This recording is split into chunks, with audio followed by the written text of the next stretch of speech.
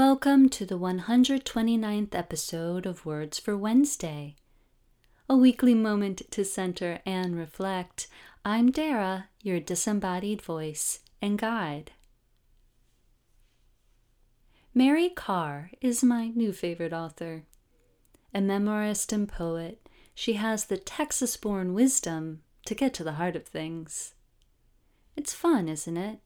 To discover a new voice that feels refreshing, exciting, that resonates and maybe has a hint of danger.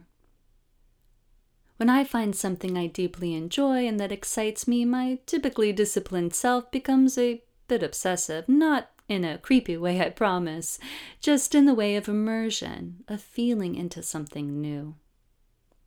Having just completed the second in her series of memoirs, I excitedly await the library informing me that my hold is ready on her third.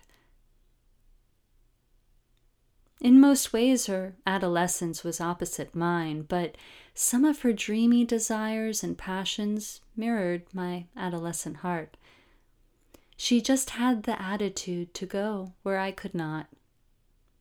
In describing her first trip to California in the early 70s as a teenager, one of many set of lines struck me.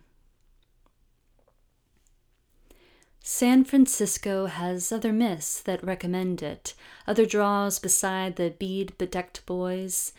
The only 2 books you own by living poets come from San Francisco's City Lights books, a dwarfish little pamphlet by Allen Ginsberg, and its companion text by Lawrence Ferlinghetti. They fit neatly in the cardboard box you're taking to Los Angeles. I heard myself say, I dreamt of Ginsberg and City Lights as a teenager, but unlike Karr, I didn't make my way there until my late 20s, where the excitement was subdued and it felt more like a promise kept. Karr offers glimpses into a life I never lived. She took on the reckless abandon and young adventure I never did, but I could now, safely through her pages. Questions to consider. 1. What new author most excites you? 2.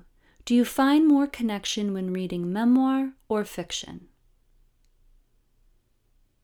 3. Did you ever dream of escaping to a place that felt far away in your teenage years? Did you go? I hope these words could be heard in the place you are at the moment. If not, listen again later or simply wait for the next episode of Words for Wednesday. If you don't want to wait, please join the Less Equals More community. As a minimalist lifestyle coach and professional organizer, I'd love to help you build a more mindful and peaceful life. Please visit me at whylessequalsmore.com to access free resources and learn more about my services.